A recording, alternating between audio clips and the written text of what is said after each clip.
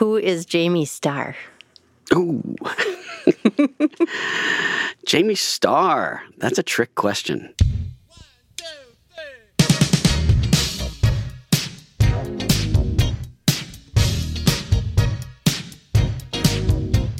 This is Prince, the story of 1999, brought to you by The Current in collaboration with the Prince Estate, Paisley Park, and Warner Records.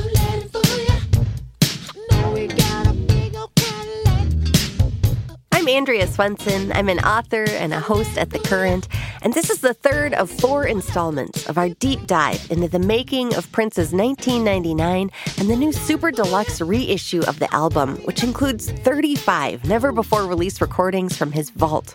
Like this one, it's called Don't Let Him Fool Ya, and Prince recorded this one alone at his home studio in Chanhassen, Minnesota, in the spring of 1982. I've had a chance to talk to a lot of people who knew Prince in the early 80s as he was developing 1999, and one theme that's emerged is that he loved watching movies. This is something that has been true about Prince for his entire life. In his memoir, he revealed that he had a transformative experience seeing Woodstock in the movie theater with his father. And later in life, he would rent out the Chanhassen Cinema for late-night viewings with his friends. I actually got a chance to see a movie with Prince there once. It was after a show at Paisley Park. He rented out the theater, and a few dozen of us watched the James Bond movie Spectre with him sitting in the back row. A handful of movies from this pivotal early 80s period clearly had a direct influence on his artistic output.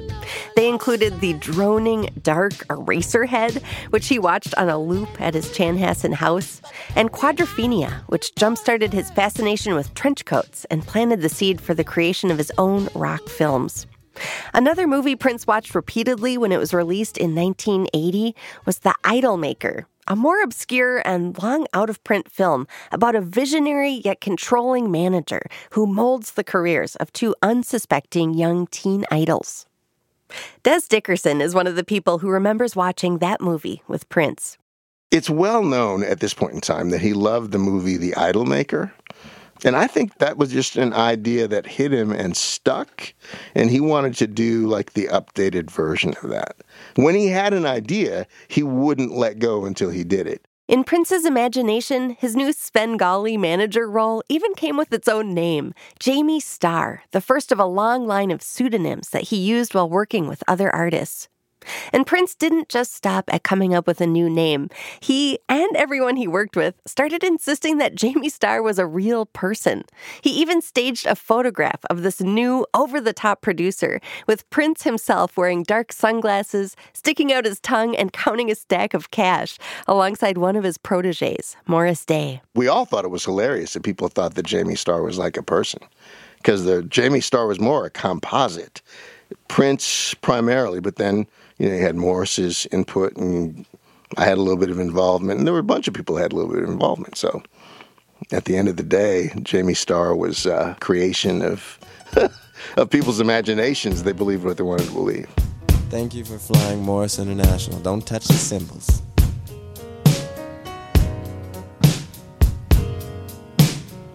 The next time you fly the International Lover. There is no Jamie Starr, although he swears there was. That's Dwayne Tudall, my author friend from Los Angeles. Dwayne and I both contributed liner notes to the 1999 reissue. Jamie Starr was his manager, engineer, the head of the Starr Company, but he was a creation from Prince. And I think that's part of the fun of what Prince was doing, is he would make these games that it would take us a long time to decipher. And by the time we figured it out, he'd already moved on 2 or 3 steps. Jamie Starr was a voice that would be sort of like Morris Day. He was the guy that would complain on some outtakes, saying, you're fired. And he was the guy that supposedly produced all of the Time and all of Vanity 6, and I think even Apollonia 6. Prince wanted to spread out the credits a bit, whether it was the writing credits or the producing credits, and not seem like it was all him. So it seemed like a movement. So it seemed like an army, as opposed to just seeming like coming out of one guy, out of one guy's house. And I think that's what he created, is this this appearance of an army coming from Minneapolis and put Minneapolis on the map.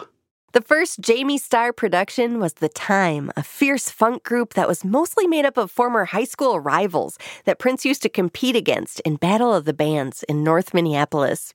In true Svengali fashion, the first Time record was actually recorded primarily by Prince, with help from his high school bandmate Morris Day, who would emerge as the leader of the group. The rest of the musicians weren't even recruited until it came time to take a band photo for the album's cover.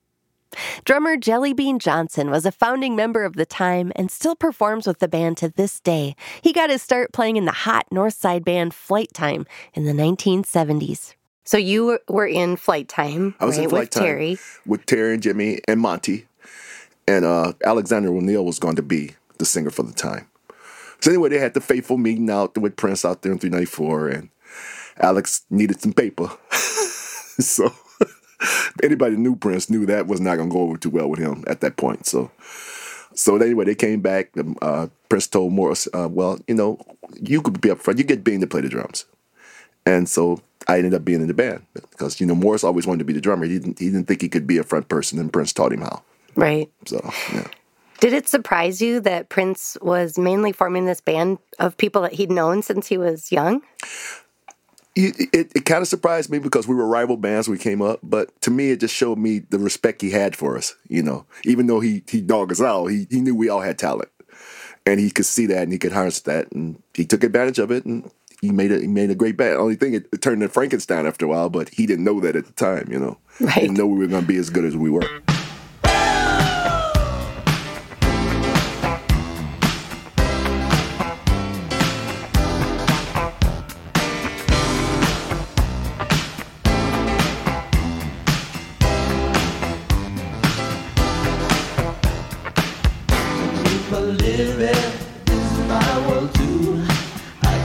What's cool to us might be strange to you.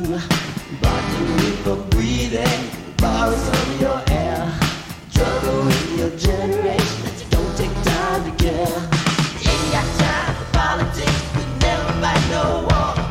Making love and music, the only thing we're fighting for. Our generation, wanna change the world. The only thing that still weighs you.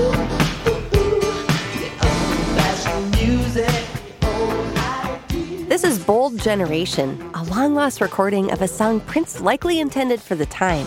If it sounds familiar, that's because it was eventually reimagined as New Power Generation and included on the Graffiti Bridge soundtrack in 1990.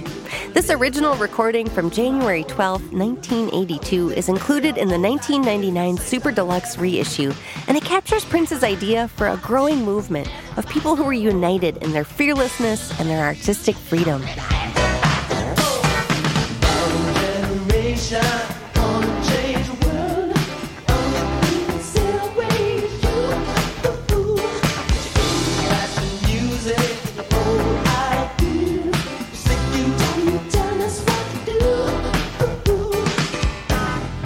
He wanted The Time to be his alter ego, the ultimate R&B band. We was his R&B side. The Revolution was his, experimental and pop.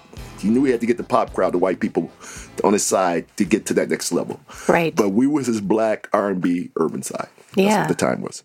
In the winter of 1981 and 82, Prince had so many ideas pouring out of him that he was recruiting more and more people to help him express his vision. One of those people was Brenda Bennett, who had become a core member of the groups Vanity 6 and Apollonia 6. Brenda met Prince in 1980 when she was engaged to Roy Bennett, Prince's lighting designer. And the next year, Roy invited his new wife to come along on the Controversy tour. Brenda had 2 jobs on that tour. She ran the video camera and gave Prince VHS tapes of his performances to review each night, which is actually a job she took over from Morris Day, who had graduated from cameraman to frontman of The Time. And she helped manage Prince's evolving wardrobe of outfits and accessories. One night when she was backstage working, Prince walked in and realized something. Brenda could sing. They had given him one of the locker rooms for his dressing room. And I was in there setting everything up. And I'd set up all his stuff on the table for his hair, makeup, jewelry, all whatever. And he came in and looked at me and we said hello. And he had a little boom box that I had set up on the table, and he put a cassette tape into the boom box. And so I started singing along with it, and I started singing little pieces of harmony with it and stuff like this. And I turned around and looked, and he's sitting there staring at me in the mirror, saying, "I didn't know you could sing." He didn't waste any time. It wasn't like he thought about it and then talked to me later. He just turned around, looked at me, and he said, "You could be the other hooker." And I just looked at him, and I said, "Sure, okay." And I turned around and walked away and went back to one of the trunks or something. I was messing around with his clothing and stuff like this. And he said, no, I'm serious. So I looked at him and I said, "What do you have in mind?" He said that he had an idea for a 3-girl singing group. And then he said, "Would you be interested in something like that?" And I looked at Roy, and he looked, and Roy smiled, and he said, "You'd be a fool not to do it." And I said, "I'd love to do it." It was at that moment, it was solidified that I had accepted his offer to become a part of his musical family. Many of those close to Prince in this era refer to his tight-knit circle of friends and collaborators in this same way, a purple family. As Roy Bennett recalls, as soon as Prince trusted someone, he began dreaming up new roles for them in his expanding vision. He knew she could sing, and I think a lot of that was the reason why he chose her. Right. He was also very much into including people that were close to him and around him in building these projects. I mean, at one point, he even asked me to do one. I said, "Absolutely not. I'm not going to do that. I do a completely different job for you. So thanks, but no thanks." Something that I've been thinking about with 1999, that album and the song, too, is that, it's really one of the first moments that other people are credited on a Prince record and are singing on a Prince record. Even 1999 starting with not Prince's voice. You hear, Jill Jones and Lisa and Des, and it's interesting to me to think about, was this a time in his life where maybe he realized he did need more people, to help him do what he was going to do? Yeah, I believe so. But these are the people he was close to. I mean, it was his family. It was kind of like his labyrinth of things that he could draw from.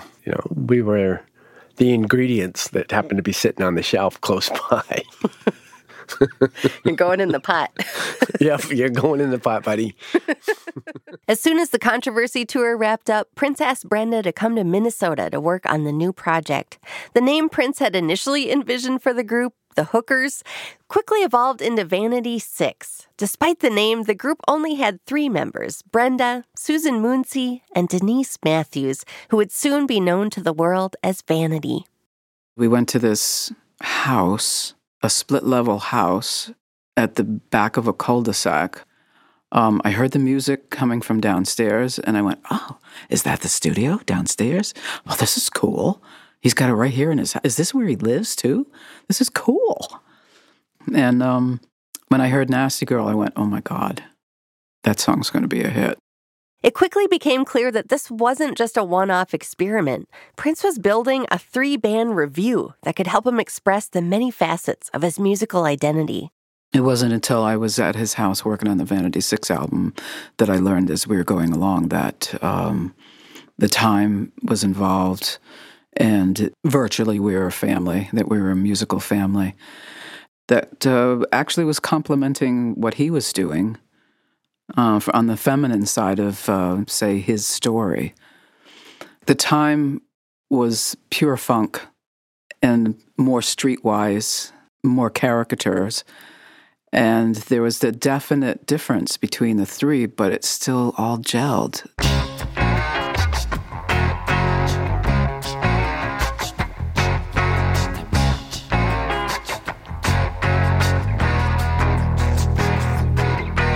Johnny was half boy, half girl. Her hair was shorter than mine. She told me she lived in the city. I never knew when she was lying.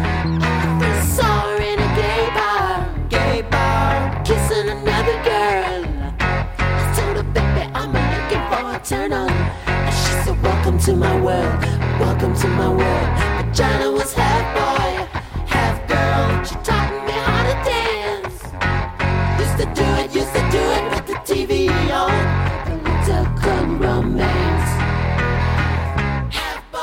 With his 2 opening acts solidified and 2 new albums in the can, it came time for Prince to turn his attention back toward his own album, 1999, and the singles that would soon make him a chart-topping artist.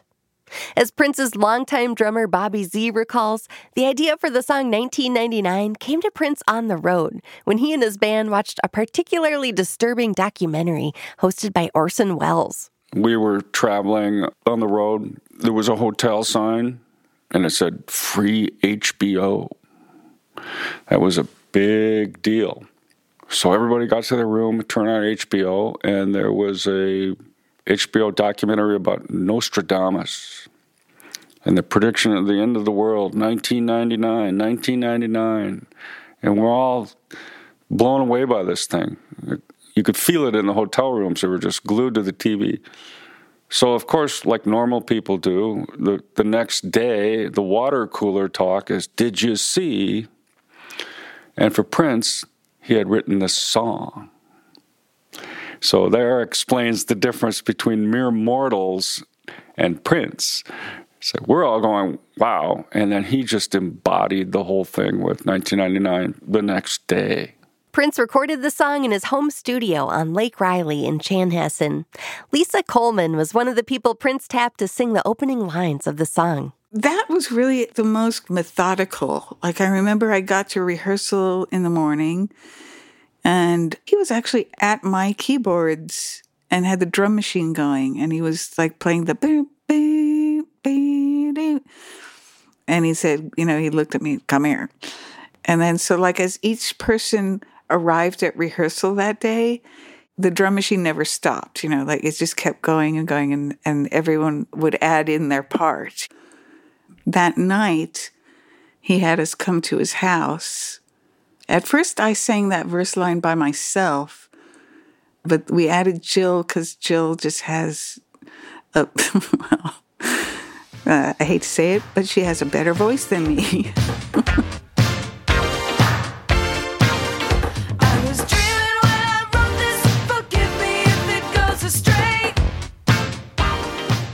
She just had like that fiery, it just was better for like the opening line of a song. So I remember doing that, and then I remember doing like the party, the vocals at the end.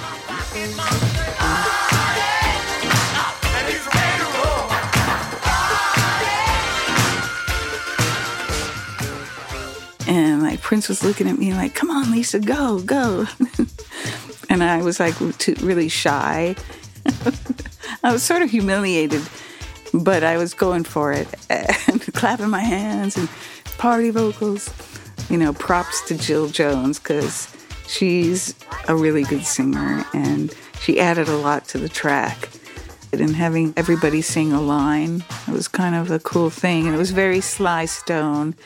So that was kind of like, yeah, that's right. We can do it. We're, just like the family Stone.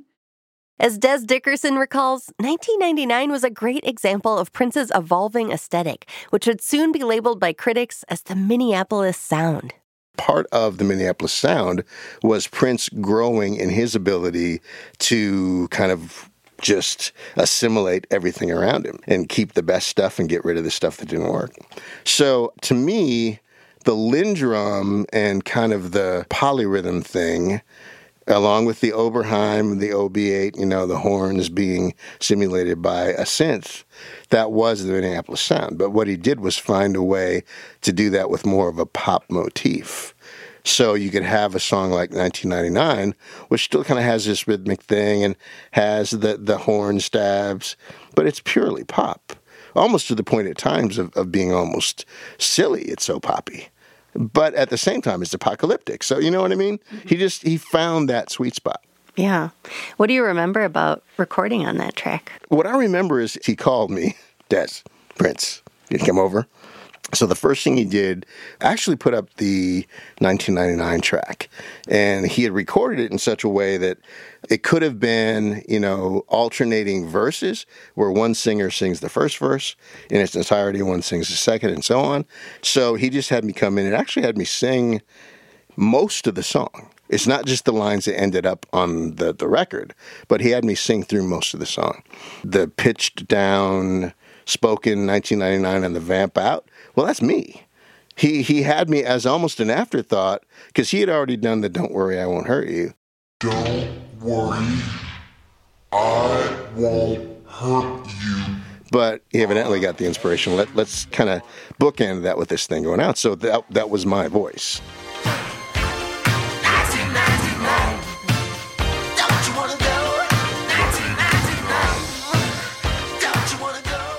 On the one hand, he was incredibly sort of inspired and spontaneous, but at the same time, he was also very calculating in a good way.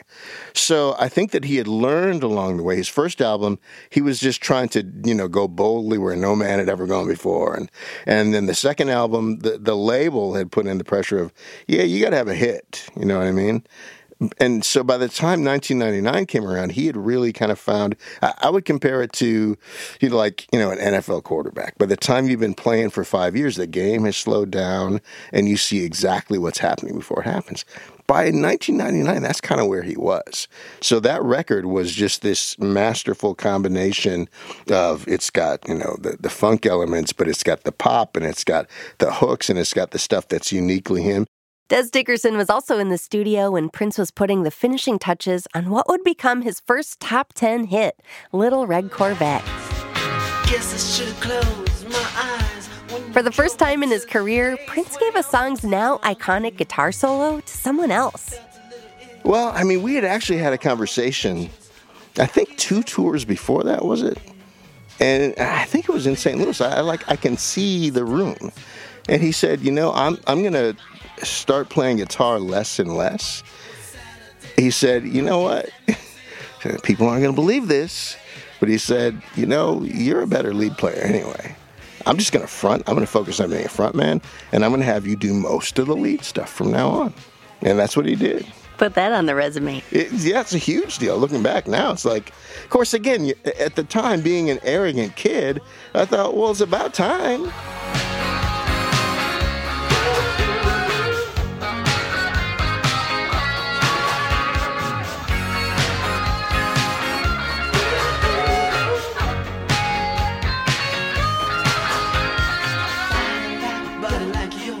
As more of the songs on 1999 were completed, Prince invited more and more people into the studio to hear what he had been working on. Bobby Z remembers returning to Prince's Lake Riley house to start tinkering with new electronic drum pads, including the Pearl Syncussions that he would play on the 1999 tour. And I go out there and we put the Pearl Syncussion toms on Corvette, and the bombs on 1999 that are so iconic. One of the things he also told me one time was, this was back before Pro Tools and all that stuff, obviously. And every once in a while, you'd get a take, and the energy and the feel of the take was good enough, was so good that even though there might have been a mistake technically, you wanted to use the take. So he said, you know what, when there's something in the track that, you want to keep the track, but there's something in the track that you don't want in there, just put an explosion over it. That was it. So now Studio Secrets with Prince, put an explosion over the mistakes. There you go.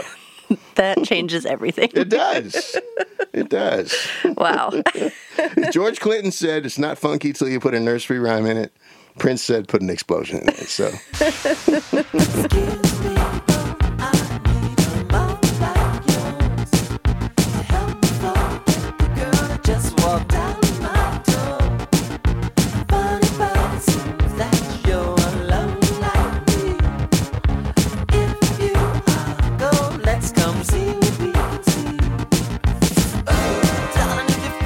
Then he plays me Let's Pretend We're Married, and then he starts playing me this other stuff that's, Morris's group, and it's just like, okay, this is Vanity's group. And so whatever energy came out of that Stones thing, and he didn't sleep, and that was the beginning of the spark and the ignition that pretty much followed him through the rest of his career. I've just got this. And he just was on fire, and it was song after song, all the outtakes you hear on the box set, just endless amounts of recording, mixing, to the point where They had to decipher the boxes, because he was moving so fast. There was one more movie that Prince watched repeatedly in this era and which undoubtedly shaped his visual aesthetic, Blade Runner, which Prince told his photographer Alan Bolio to watch for cues on how to photograph him and his band. For Bobby Z, the true signifier that Prince was entering a new phase of his career came when he showed up one day in a new custom-made jacket that could have come straight out of that film, the shiny, almost metallic-looking purple trench coat that Prince is wearing in the album photos, tour publicity, and music videos for 1999. We were going to shoot some photos for 1999, the videos for 1999, and he walks into rehearsal and they brought it to him, kind of like this moment where, all of a sudden, there it is, this shiny purple trench coat, and he puts it on, and it's like all of a sudden he's Joseph in the Technicolor Dreamcoat. I mean, he just came alive, and I just went, wow, here we go. We're going for like showbiz now. This is going to be a whole different direction. It's not going to be punk. It'll be rebellious because he's always rebellious, but it's going to be glamorous. And the glamour came in and never stopped, of course. He was one of the most glamorous characters that ever lived.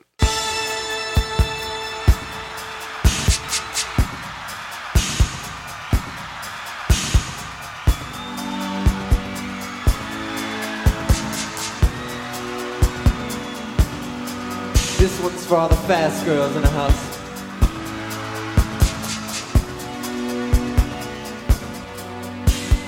Guess I should've known that the way you parked your car sideways wouldn't last. So you're the kind of person who leaves and make it out once, love them and leave them fast. Guess I must be done. Should a pocket full of horses, strolling in summer. But it was Saturday night.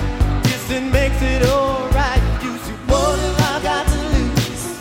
Honey, I think we're going. Baby, you're much too bad. We're going. Need to find love that's gonna last.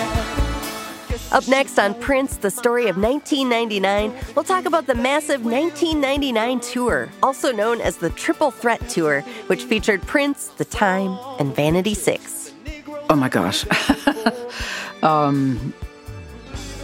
That tour was fun. But it was Saturday night. I guess that makes it alright. You said, baby, and you gotta know, yes. Prince, the story of 1999 is produced by The Current and supported by the Minnesota Legacy Amendment's Arts and Cultural Heritage Fund. This program was produced in collaboration with the Prince Estate and Warner Records and with their support. This story was hosted and produced by me, Andrea Swenson, produced and edited by Anna Weigel, mixed by Corey Schreppel, with script editing from Jay Gabler and production support from Brett Baldwin, Lynn Elliott, Cecilia Johnson, Jim McGuinn, David Safar, and Derek Stevens. Thanks to Trevor Guy, Michael Howe, Giancarlo Siama, and Dwayne Tudall. To learn more about The Current, visit thecurrent.org. If you haven't subscribed yet, search for Prince, the story of 1999 on Apple Podcasts, Spotify, Stitcher, or wherever you get your podcasts. Also, to learn more about Prince, please visit prince.com.